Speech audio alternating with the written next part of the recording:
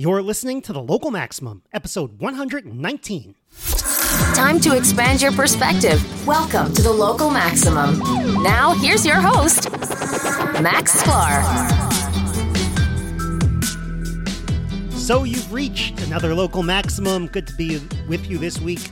All of these probability and Bayesian-related episodes are generating so much interest. So I've got a really great guest for you today. We aren't going to sidestep the question of Bayesians versus frequentists. We are going to deal with it in a more direct way, in a more head-on way. We're going to have a discussion about it, how, most of academia and even some of industry is still very frequentist. Why is that? So I'm really excited and how do we change it as well? So I'm really excited to talk about this today. Today's sponsor is Brilliant, the creators of fun and interactive courses to help you learn about math and science. Check them out through the link for today's episode to help out with the show as well. That's localmaxradio.com/119. Brilliant. Now, today's guest wants what we call Bayesian inference, to cease being the unwanted and ignored child of a well-rounded general education in probability theory and statistics today. He is a professor of science and technology at Bryant University and also the author of Statistical Inference for Everyone. Brian Blais, welcome to the show. You've reached the Local Maximum. Welcome. All right. Thank you very much for having me. Yeah, no, it's great to have you. I thank you so much for reaching out to me because you said, I see you've done so much work on trying to get Bayesian inference into the popular consciousness, into academia, where it's so badly needed. And so I'm really glad to have you on the show today to talk a little bit about your experience. Yeah, and you know what? I was looking at this last night, and I was looking, and this might surprise you. I was looking at my top 10 most popular shows. Podcasters do this. They're obsessed with download numbers. Okay. And so I ranked my shows, which is now 118 or 117 shows as of now. This is going to be show 119, but 119 isn't out yet. And the top 10 of the top 10 shows, 3 of them have Bayesian in the title. And I think I only have 5 with Bayesian in the title or Bayes in the title. So that surprises me. That tells me something. I don't know what that tells me. That could be, I am a Bayesian, so there could be multiple explanations for that. But, and it's a small data set, but at least Bayesian doesn't turn people off. I'd say that. Right, and maybe your listeners, at least for me, I can speak for me. That was certainly one of the things that caught my eye because I was just looking around on different podcasts. I just stumbled upon your podcast probably maybe about 2 weeks ago, maybe 3, like right around the time that we went into quarantine. Right. So I was kind of looking at things and I saw you had a Bayesian come up. And then there were a few of them like that. And so I started listening. And one of the things that struck me was, in a sense, how practical you are. Like in terms of your explanation, you're not coming at from like a high math sort of perspective. It's you kind of grounded in applications. And I thought, that I think that's somewhat rare, but it makes for a very nice kind of discussion or a very nice presentation of the material. Yeah, I really like doing that. It's funny because I'm the sort of person that really jumps off the deep end with the math. Like I could do that, but I gained some self-awareness about it at some point and I was like, okay, I could keep doing that, but let's kind of bring it back to a practical thing. And by the way, where are you that you went into quarantine 3 weeks ago? I've been here for 8 weeks more. Actually, I think I'm probably just losing count of the weeks, honestly. So yeah. Actually, I think I probably went into quarantine somewhere around mid-March because it was pretty much the end of our spring break, and that was So I'm in Rhode Island. Gotcha. Every day seems the same these days. Yes. All right, so let's get into it. So Bayesian inference, big topic here in the Local Maximum. I know you have a lot to say about it, some of it which might be new to my listeners, but I want to start by pointing out that your book is called Statistical Inference for Everybody, or for Everyone, and not Bayesian Inference for Everyone. I use the term statistical inference a lot, but I haven't explicitly defined it. So before we get into Bayesian versus frequentist, why don't you tell us what do you see as the goals of statistical inference? When someone's saying they want to do statistical inference, what are they trying to do? Well, I think mostly it's trying to make the use the best information to make decisions. This may include models, but a lot of it has to do with quantifying effects and their uncertainties, and that's a major point.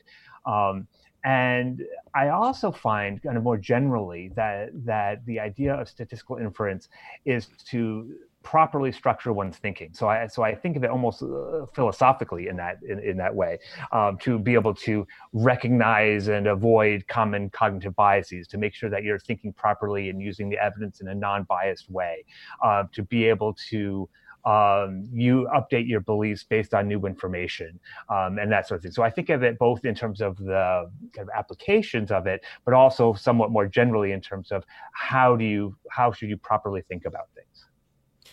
Cool. So you talk about the disconnect between the way statistics is taught and the way it's used successfully in practice. And it sounds like Bayes' rule is a big part of the picture here. What do you think that disconnect is, and where does it come from? Well, it's actually really interesting. So my background is in physics, and statistics is actually not a part of standard physics training, at least not in the kind of standard application in terms of p-values and hypothesis testing and so on. You do a lot of probability theory, you do statistical mechanics and things like talking about how molecules move around, but you don't do statistical tests, for example, and there's not like a class that you would take. And that disconnect actually goes back a couple hundred years.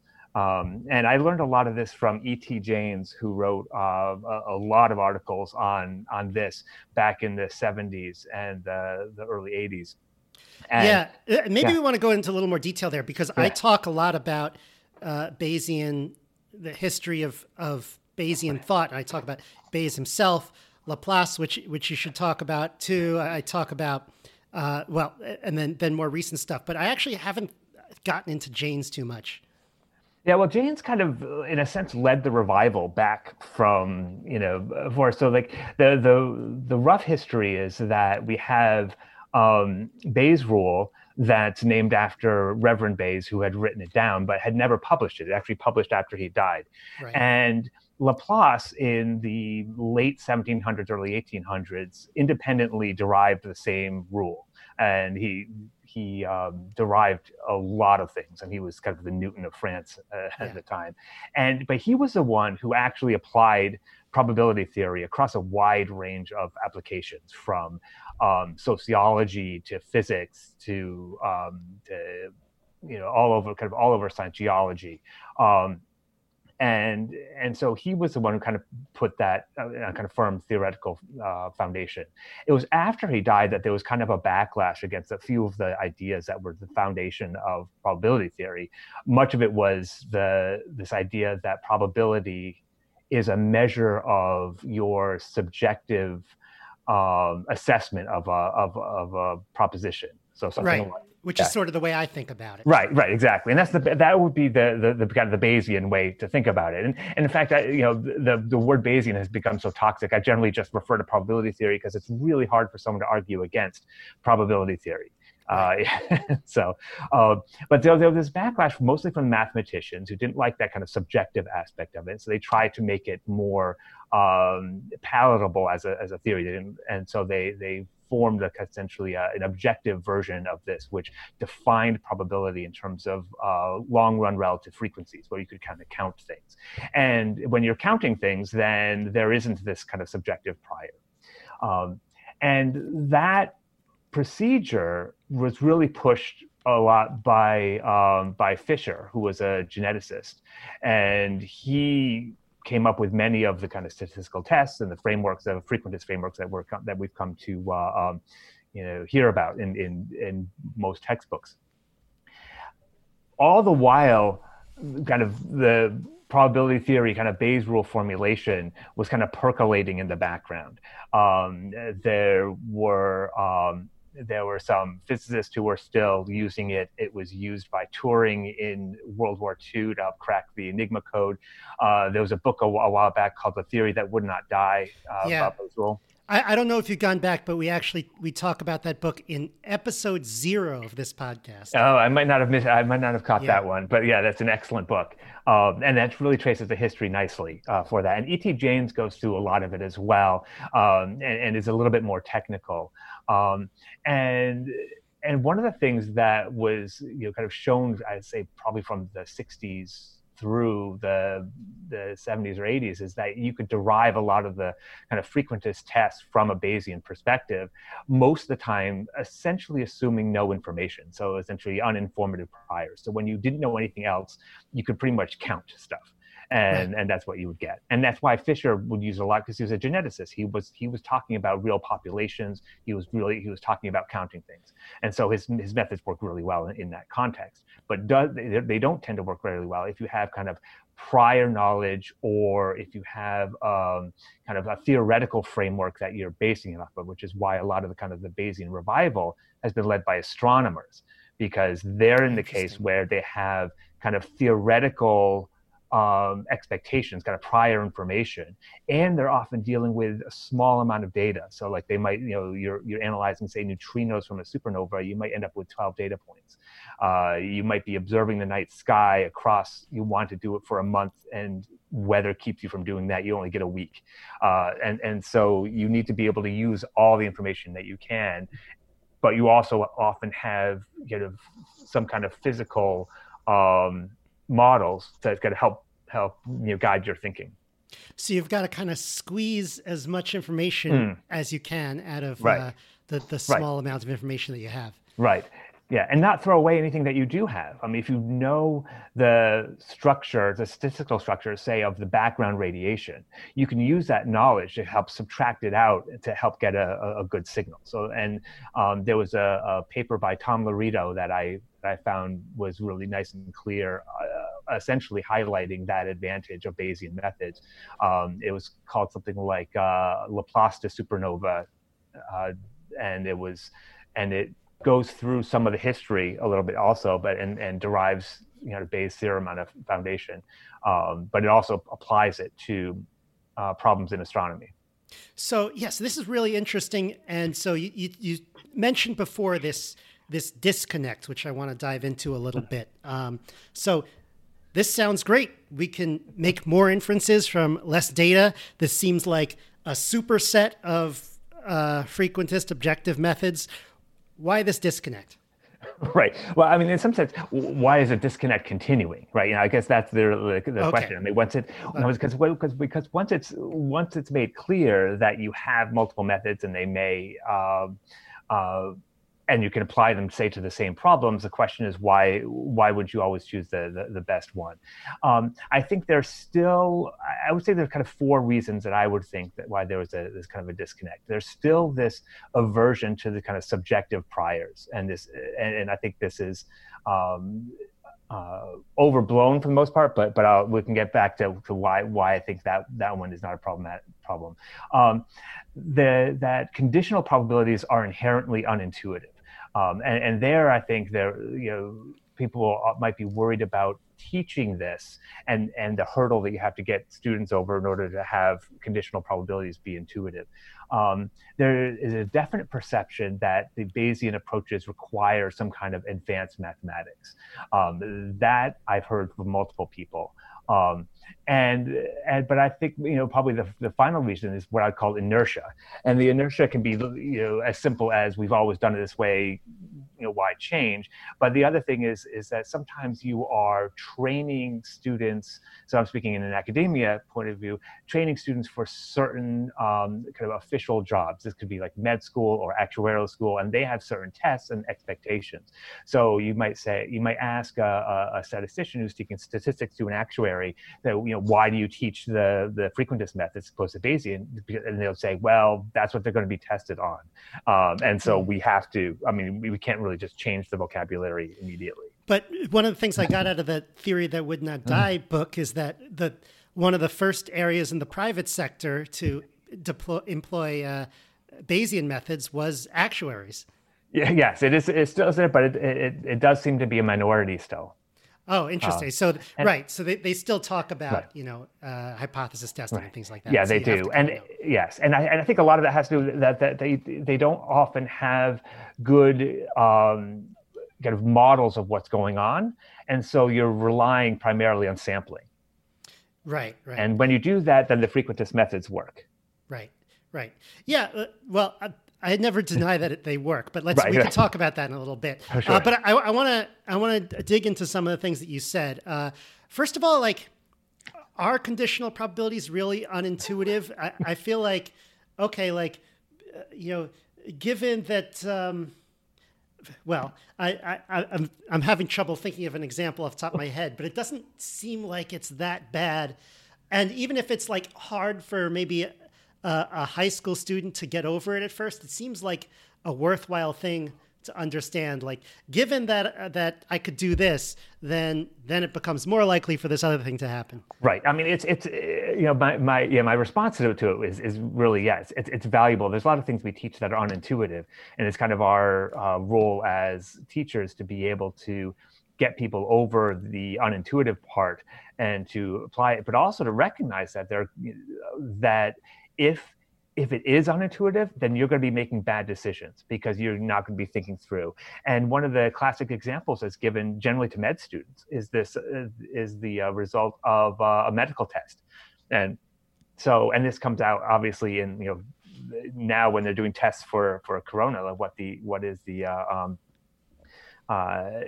how good are the tests, and so are false positives, false negatives, and so on. Sure. And there's a classic example of like you have a rare disease, say could be like a 1 in a million or something disease, or 100,000, whatever happens to be, and a test that's like 99% accurate, and you test positive. What's the probability that you have the disease? And a lot of people say, well, it's a 99% accurate test, I'm almost certainly likely to have this disease. And it turns out that your intuition fails, especially in the case of rare diseases, because the false positive rate ends up dwarfing the true positive rate. And that comes out in an application of probability theory, or Bayes' rule, if you want to go there. And you end up with actually a tiny chance of you actually having the disease, depending on how rare the disease is. Yeah, another one that's been circulating online recently was like the governor of New York put out this thing. He's surprised that something like 2/3 of people who are being diagnosed with COVID-19 were staying at home. And so, but as someone pointed out, well, we have to look at, what was the, that doesn't necessarily mean that you're more likely to get it staying at home. I mean, we have to look at the percentage of people who are staying at home. Right. Yes, exactly. and I think it also comes out in, people saying like the number of people who test positive for this disease seems, really, really high. And then when you look at the actual, the way the test is done, sometimes it's picking up the exposure to other coronaviruses, like the common cold or other things. I was wondering that, like, is it like, there could there be like a false positive on this test? Absolutely. And it's been shown that does exist. Yeah. I mean, that's, that is concerning. I asked about that online, and just a question, like, what's the false positive rate on this test? I think I said I wasn't trying to be, well, Twitter, everyone assumes you're trying to, you have some kind of but I basically got responses saying like, no, there is no false positive. Oh, that's well, I was just trying to figure out what was going on, which 2 months later, I still haven't figured out. I want to tell you about a new sponsor for the Local Maximum that I'm really excited about. I checked out some of their courses recently, and I think you should check it out too. It's called Brilliant, and it's not like most online courses or all the other online courses that you've taken. You're not going to have to sit through long videos and download PDFs and all that. This is a highly visual and interactive way to learn concepts in math, probability, science. I always say this, the most important part of learning a new concept is being able to get a good intuition for it, to understand what it means and what's going on. And, I talked about the pitfalls of memorization recently. As you'll recall, if you use Brilliant, you'll understand. If you want to dive deeper and actively learn some of the concepts that I've introduced here on the Local Maximum, whether it's logic or probability, and all the way, you could also learn something up to like group theory or quantum mechanics, which I haven't talked about as much on the show. I think we did have quantum mechanics once, but anyway, Brilliant is a great way to go. You want to go to brilliant.org/local maximum to check it out. The first 200 who do that will get 20% off. The first 5, I'd be worried for you, but the first 200, I think you can get that. So go on brilliant.org/local maximum, grab that discount. Remember, it's called Brilliant. You can take the courses on their website at brilliant.org, but it's also an app as well, so you can get it on your phone or tablet. Remember to sign up. Go directly to brilliant.org/local maximum to get the discount, or find my link at localmaxradio.com/119. So, okay, the next one I want to dive into is subjective priors. We've talked about that a little bit.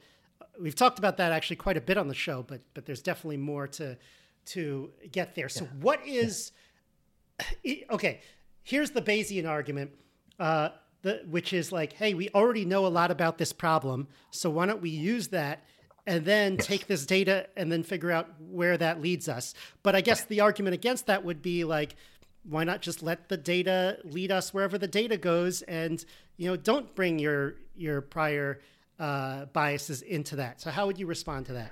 Well, okay, so it is actually an interesting question because I think that's at the heart of the kind of aversion to subjective priors, right? It's like you're just injecting your opinion in this, and then when you look at it in detail, you find that the frequentist methods, they also have a subjective component to them that is worse in many ways because it's not explicit. It's hidden in the procedure itself, in the way that you approach it.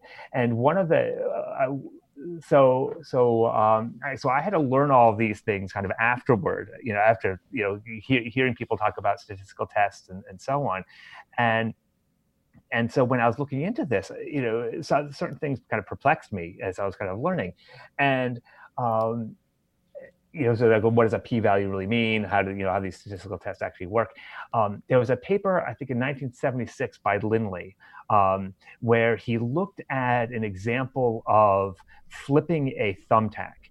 And this is kind of a play on the standard problem about a biased coin. Like, you flip a coin, 10 times and you get like 7, heads and 3 tails. Is that good evidence that this is a biased coin? I don't understand the thumbtack. Like, how do you... Okay, so with a thumbtack, the reason why he chose it is because there's not an inherent symmetry to a thumbtack. Right. So if you flip it, it'll either have its point being down toward the table or it'll have its point up. Oh, right. But you could totally imagine grabbing a random thumbtack, and one of them might be a little longer, one of them might be a little shorter. It's hard to imagine that with a coin. Like, how do you bias a coin? It's a lot harder, right? So I think it did it deliberately to kind of choose a system that didn't have an obvious symmetry. So you didn't already think it should be 50-50, like, and that it could really literally be almost anything. And then he quoted data. So he said, he has 12 data points where he flipped it, and they were like, up, down, up, down, up, down, right? And that was his, well, right? And in that there were like 3 downs and 9 ups, right? And he goes through the kind of frequentist approach about like, what does a p-value mean in terms of the probability of seeing more extreme data? So what he showed was that if you think that the person was flipping 12 times and you calculate out the p-value, you get something that is less than the 5%. All right. But if you imagine that the person was flipping until they got 3 down, because it happened that the last one was a down, right? If you flip until got 3 down, then you calculate a different p-value that's above 5%, and so you wouldn't rule out the no. What's the hypothesis that they're testing? Fair. Yeah. So basically, is this a fair tack, right? Yeah. And so depending on what you thought, what you imagined the experimenter was doing at the time, your result changed. That's weird. That's weird. Well, it's because what you're doing, you're imagining a different population. Yeah. And that's all what frequentist effects do. They always imagine some kind of sampling population that they're comparing to. And so when I saw that, I was like, that's amazing. I mean, and it shouldn't, that it shouldn't happen. And then what makes it worse is he said, what really happened was not that I flipped until I got 12, and it wasn't that I flipped until I got 3 down, is I flipped until the coffee was done. Okay, what does that do? And so, which means, well, what it means is it means that the frequentist approach can't even use the data. Wow. Because there's no population you could compare it to. It just obliterates the entire process. I've never heard of this thumbtack experiment, surprisingly, and I've looked into this stuff, so I'm going to definitely read this. It's one example of what's called the optional stopping problem, and it's a known problem in frequentist approaches that doesn't infect the Bayesian approaches. Yeah, if I were to approach this as a Bayesian, that would not be a problem for me. It wouldn't be a problem, right? Yeah, exactly. And this is another reason why why astronomers have come to this, because they might plan to do one thing, but the weather has other ideas. And so then their final result is different. And depending on what population you imagine it came from, you might get a different result. Now, so when presented with this problem, I asked statisticians, frequentist statisticians, about what do you handle with this problem? Some responses were, yes, it should depend on what the experimenter was thinking at the time, which I find I can't believe. And the other problem is that they'd say something like, well, it's only 12 data points, so you really can't conclude anything, except for there's the fact staring at you that if you imagine a different population, you get a statistically significant p-value, which means by their procedure, you should be able to say something. So that doesn't work. That doesn't work either. So that was one of those kind of turning point papers when I read that, and I was like, this is kind of crazy in a way, that this would happen on such a simple problem. E.T. James likens it to, he talks about the Galilean method for problems like this. So you take a situation and you bring it down to the smallest problem that you can, really low number of data points, so that way your intuition should tell you what's the right and wrong answer.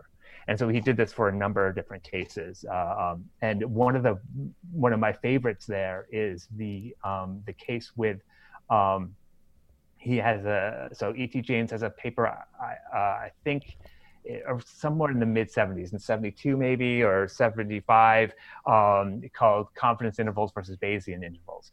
And he goes through a number of simple examples, but a few kind of jumped out at me. One of them was a confidence interval calculation that you could show that the 90% confidence interval was wrong 100% of the time on this data set. That you just look at it and be like, yeah, that's just flat out wrong. It's just out of the range that it could be. And that was remarkable. My experience is that if you report confidence intervals, everybody thinks it's a Bayesian interval anyway. Yes, that's true. And under kind of certain symmetric cases, that's the case. In the example he showed, it was a truncated exponential. So it was like a device that after a certain time would start failing. Before that time, it would have no failures, and then there's a critical point, and then it has like an exponential distribution of failures after that point. And you're trying to estimate the time point of of when that kind of trigger for the failure starts to happen. Okay. But you can't observe that time directly. You only observe the subsequent failures. Okay, I could see that problem. And so I think he had something like there was some chemical or something that slowly worked its way out of the system, and once it was gone, the thing started failing, right? And you only saw the failures, but you wanted to know how long did the chemical last, and then he had a 3 data point system, essentially like the time of failures were 12 hours, 14 hours, 16 hours kind of thing. Right, and so you immediately know that the failure had to have happened before 12 hours, because that's the first data point, right? And he shows up that in this case the 90% confidence interval is all past 12 hours. It's like 12.1 up to 13 or something like that. And you're like looking at the data and you're like, wait a minute, we know it can't be that. And it turns out that there's this funny subset problem that happens, that it's true that the long run relative frequency that would happen. But in certain weird subsets, you know that that gets violated, and it turns out that you can recognize those subsets from the data itself. So he kind of zooms in on the smallest possible problem to highlight it, where your intuition says, okay, I know which method works and gives a reasonable result, and you might not see that when on a bigger problem. And so that's that was his kind of way of showing the differences between things. I'd like to dive into that on my own time, maybe, because that sounds like a great example to repeat. I want to ask another question about subjective priors, because that's it's a benefit of Bayesian analysis, but there are also dangers. I mean, one of the things I point out, for example, is if I decide what the answer is going to be before the experiment, and then run the experiment and give you my decided answer, that is valid in terms of Bayesian's equations, So if you're going to do Bayesian inference, I feel like there has to be a set of guidelines on coming out with these priors. Are we good at that at all? How do we approach that? Well, it'll depend on the situation, for sure. There are some cases where we know at least the range of what the value of a parameter should be. We know, like, for instance, if we're talking about estimating an infection rate, we know that has to be positive, for sure. We know it has to be bounded by some, physical and biological. So we have the space. A lot of times I like to say, like, the space of hypotheses you're working in often tells you a lot about, what types of probability distributions you want to look at and all that stuff. Exactly. And then you try to use as wide of a prior probability distribution as you can get away with that's still consistent with your knowledge. In some cases, you can make that formal, like what are called maximum entropy priors, where you're given some information and you can show empirically, objectively, what the prior should be for your parameter, given what you know about it already. But in other cases, it's somewhat subjective. But even your choice of model, like kind of subjective choices come into play at every stage of the analysis. It's not just at the prior, right? So it's also in the likelihood, right? It's also in the models that you're choosing. And so just because you say, oh, we're going to start with an objective prior, that might not actually mean a whole lot if lots of subjectivity in the likelihood, and everyone has this problem. This is not unique to Bayesian approaches. This is true in frequentist. Sure. I mean, you have to have some kind of model of the system. Sure. So you pointed out that you found this stuff through your work in physics primarily. I'm sure you took statistical. You learned statistical inference through physics. Like, I learned it through machine learning and not through a formal stats course, which I never took an actual stats course, only intro to machine learning, intro to natural language processing, all that stuff. So data mining. So was that what enabled you to stumble upon this realization? What do you think would have happened if you took the stats course?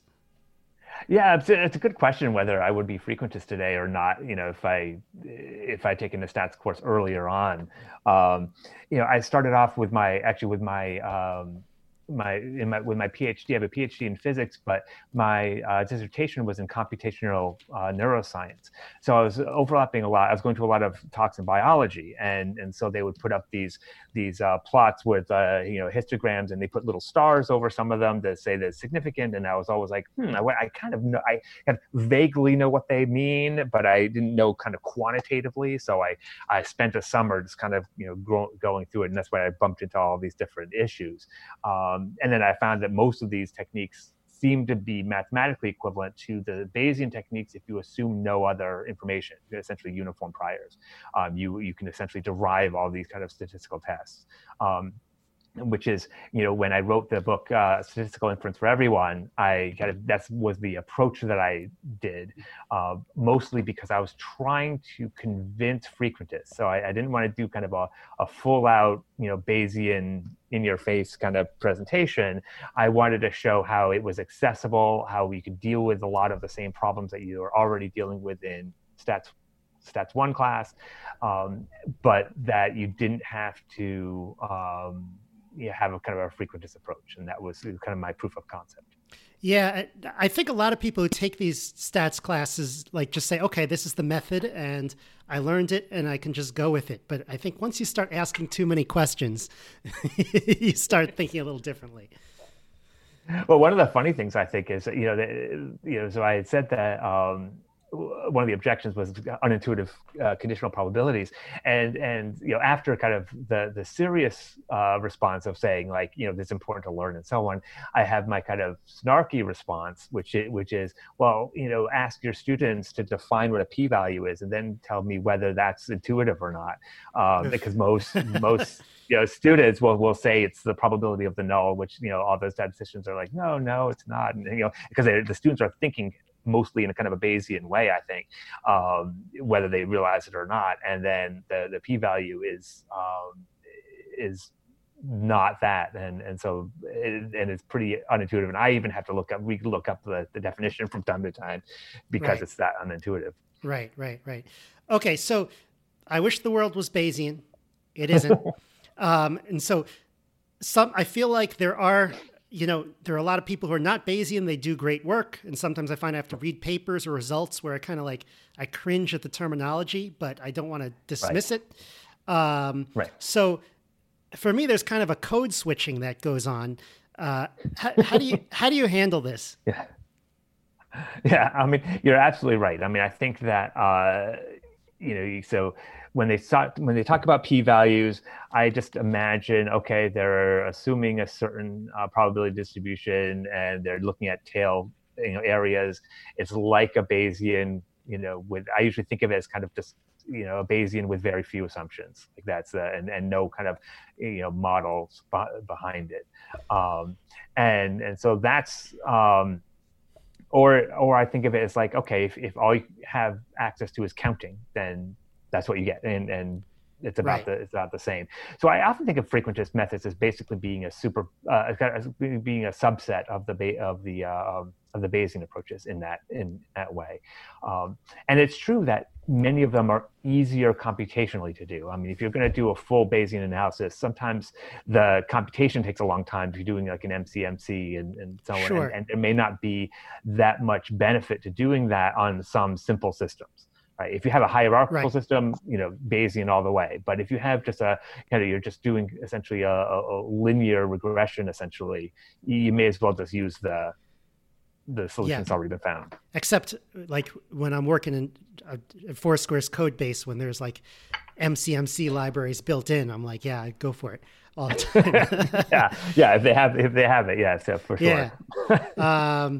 Yeah, no, it sometimes does take a long time. It depends on what the problem is. But I found if it's like a one-dimensional easy problem, the MCMC stuff is also easy. So yeah, that's true. And sometimes even just brute force is easy in that case. Like if it's if in a 1D problem, it's actually easiest just to run out the parameter in that one dimension, and then you're done. And that's pretty simple, straightforward. Yeah. The one thing that makes me nervous, I have not really read any medical papers or studies, very few, before this whole pandemic situation. And now I've, been curious enough to look at a few of them, and it makes me nervous when they have these small sample sizes and they're talking about p-values, and I'm just like, no, I kind of want to see, I kind of want to see prior and posterior here. Yeah, for sure. I mean, that, and I think you're right to be nervous in those cases. I mean, and that's not to say the studies are wrong. Like I've seen some, there are a few that I saw. Well, there's one in particular that I'm thinking that I read before this pandemic, where I was like, that's too small of a data size. But then I realized that the effect was pretty large, and then it turned out that it was correct. So effect size is actually more important, I find, than p-values, honestly. But it's funny because I thought when this whole pandemic was going down that I'd be reading a lot of the papers and diving into the data and things like that, because it's kind of my wheelhouse for that. But I found, at least psychologically, I just didn't feel like being in COVID-19 24/7 in terms of my thinking. Oh, totally understand. So I've been like, okay, I'll look at things here and there if there's something I want to look at, but it's for the most part. And there's that. And the other thing is the lack of testing and has pretty much led to data just being pretty unreliable for the most part. And that's much harder to deal with. And I think one has to be very careful about how you craft your models in the case where you can't trust the data set that you're handed. Well, if you don't want to talk about COVID-19, let's talk about marketing for a second. Because I was in, so I worked on an attribution product for 2.5 years, which is trying to tell companies, whether their ads were actually driving people into stores. Right. And so we moved from basically a frequentist model to a Bayesian model. It seemed like sales and maybe the industry was more frequentist. And so what they were doing was, it was like, give me a p-value on whether there was an effect, and then give me a point estimate of the effect. And it was not workable if we wanted to give them reasonable information. Once we had like prior and posterior, okay, like as we get more data about your ad campaign, we're more and more certain about what the effect was. And you could like see like, here's the probability that it actually was 0 and so on and so forth. And again, like a big effect is a lot easier to detect than a small effect. That's another thing I had to like tell people over and over again, where it's like, they're like, how long until we know whether the ad worked? And I'm like, well, it depends. Did the ad work really well, or did it work kind of well, Right. And so, but one of the frustrating things about that is, like I almost had to believe, which is why after 3 years, it was like, okay, that's enough time working on this. But I almost had to believe that the guy writing the check for these ads, or a guy or gal and their analysts, they care about, all this data. But the problem is the people it goes through, whether it's like the company's sales teams and the ad agencies and all that, they sort of don't want to pass along all of that statistical knowledge.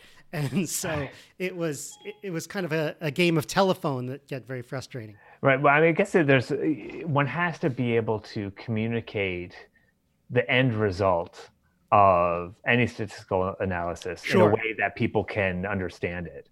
And I mean, it helps if they have some basic knowledge of it, right? That's always helpful in terms of kind of education.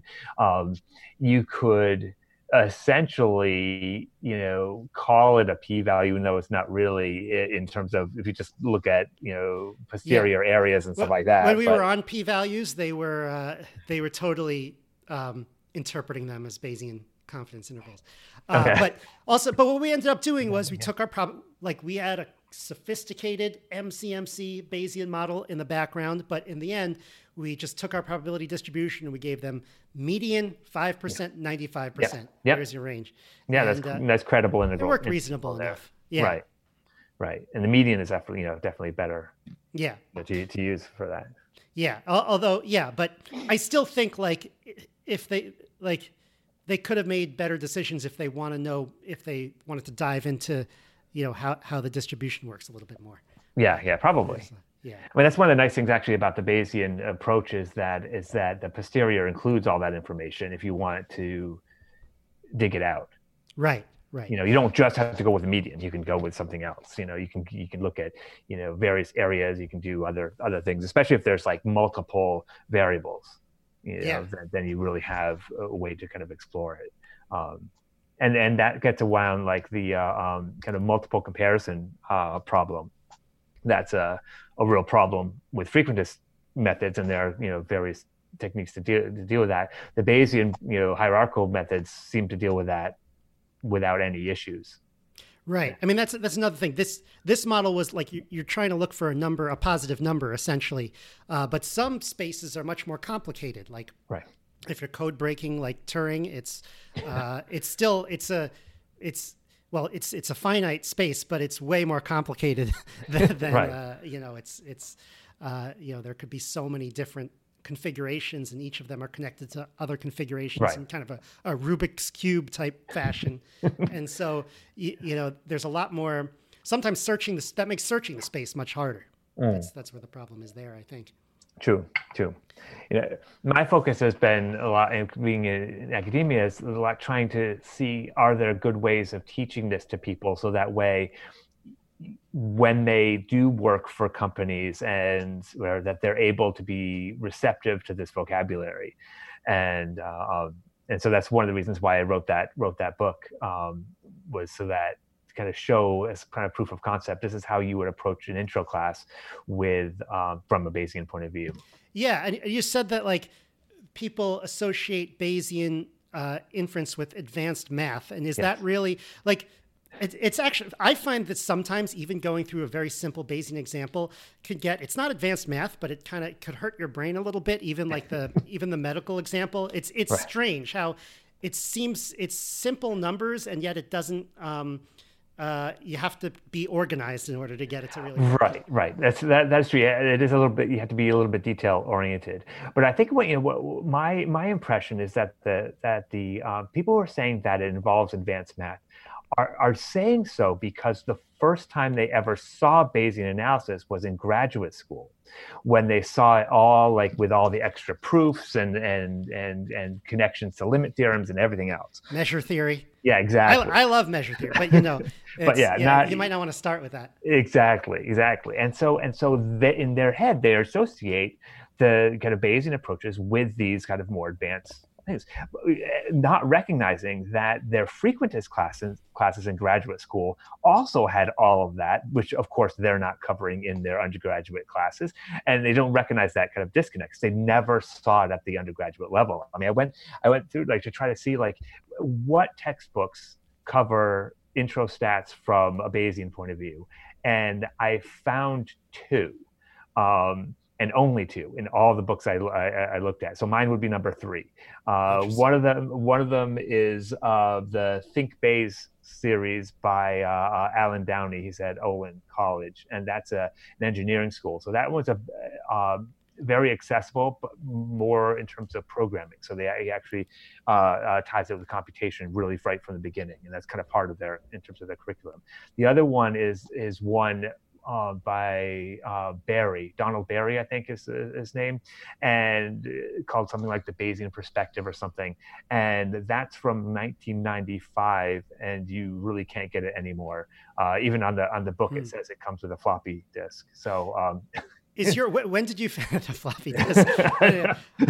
You can still get on Amazon a floppy disk thing that connects with a USB into your. That's into your astounding.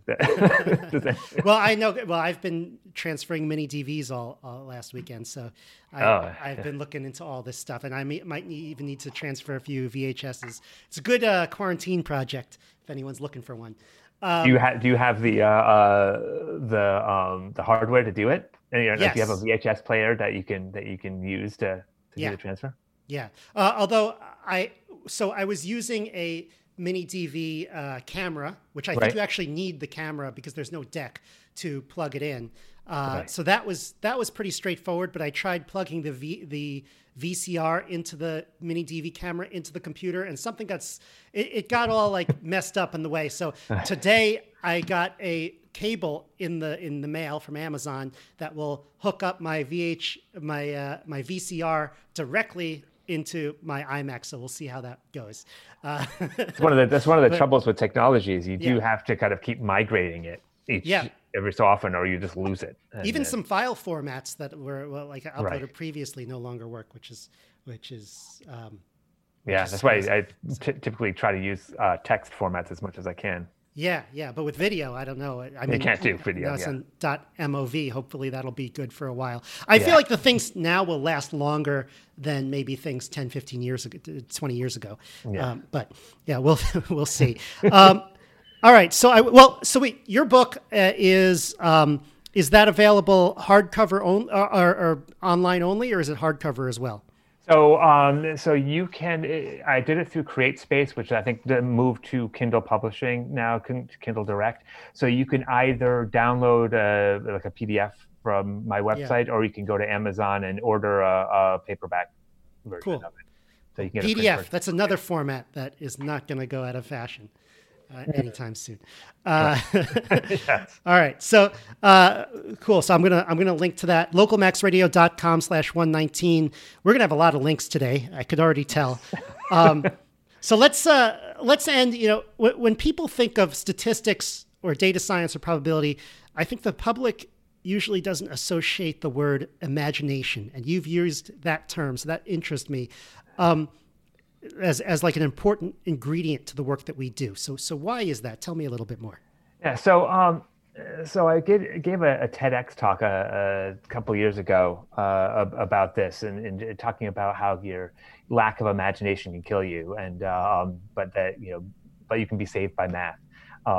And the idea is that probability theory or Bayes' theorem is more than just mathematics. That it really is a way to structure your thinking. And one way to phrase it is to say that your beliefs in any claim at all should scale with how likely that claim is before you see any data, how well your particular model might fit that, your explanation, how well that explains the data.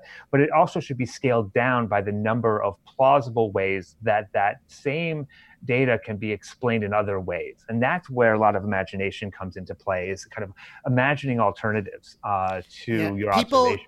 People don't like to do that when they've already made up their mind. That's true. And I think this is one of those kind of cognitive biases, right? Kind of the confirmation bias, where you look for things to confirm what you already believe, and you tend to ignore the others. Or even if you don't ignore the others, you don't actively look for alternatives. And this is, I think, probably once you think you found the answer. Right. Yeah, exactly. Yeah. And I think part of my training as a scientist is what's kicking in here, where the scientific methods really encourage the idea of, don't trust your initial thought.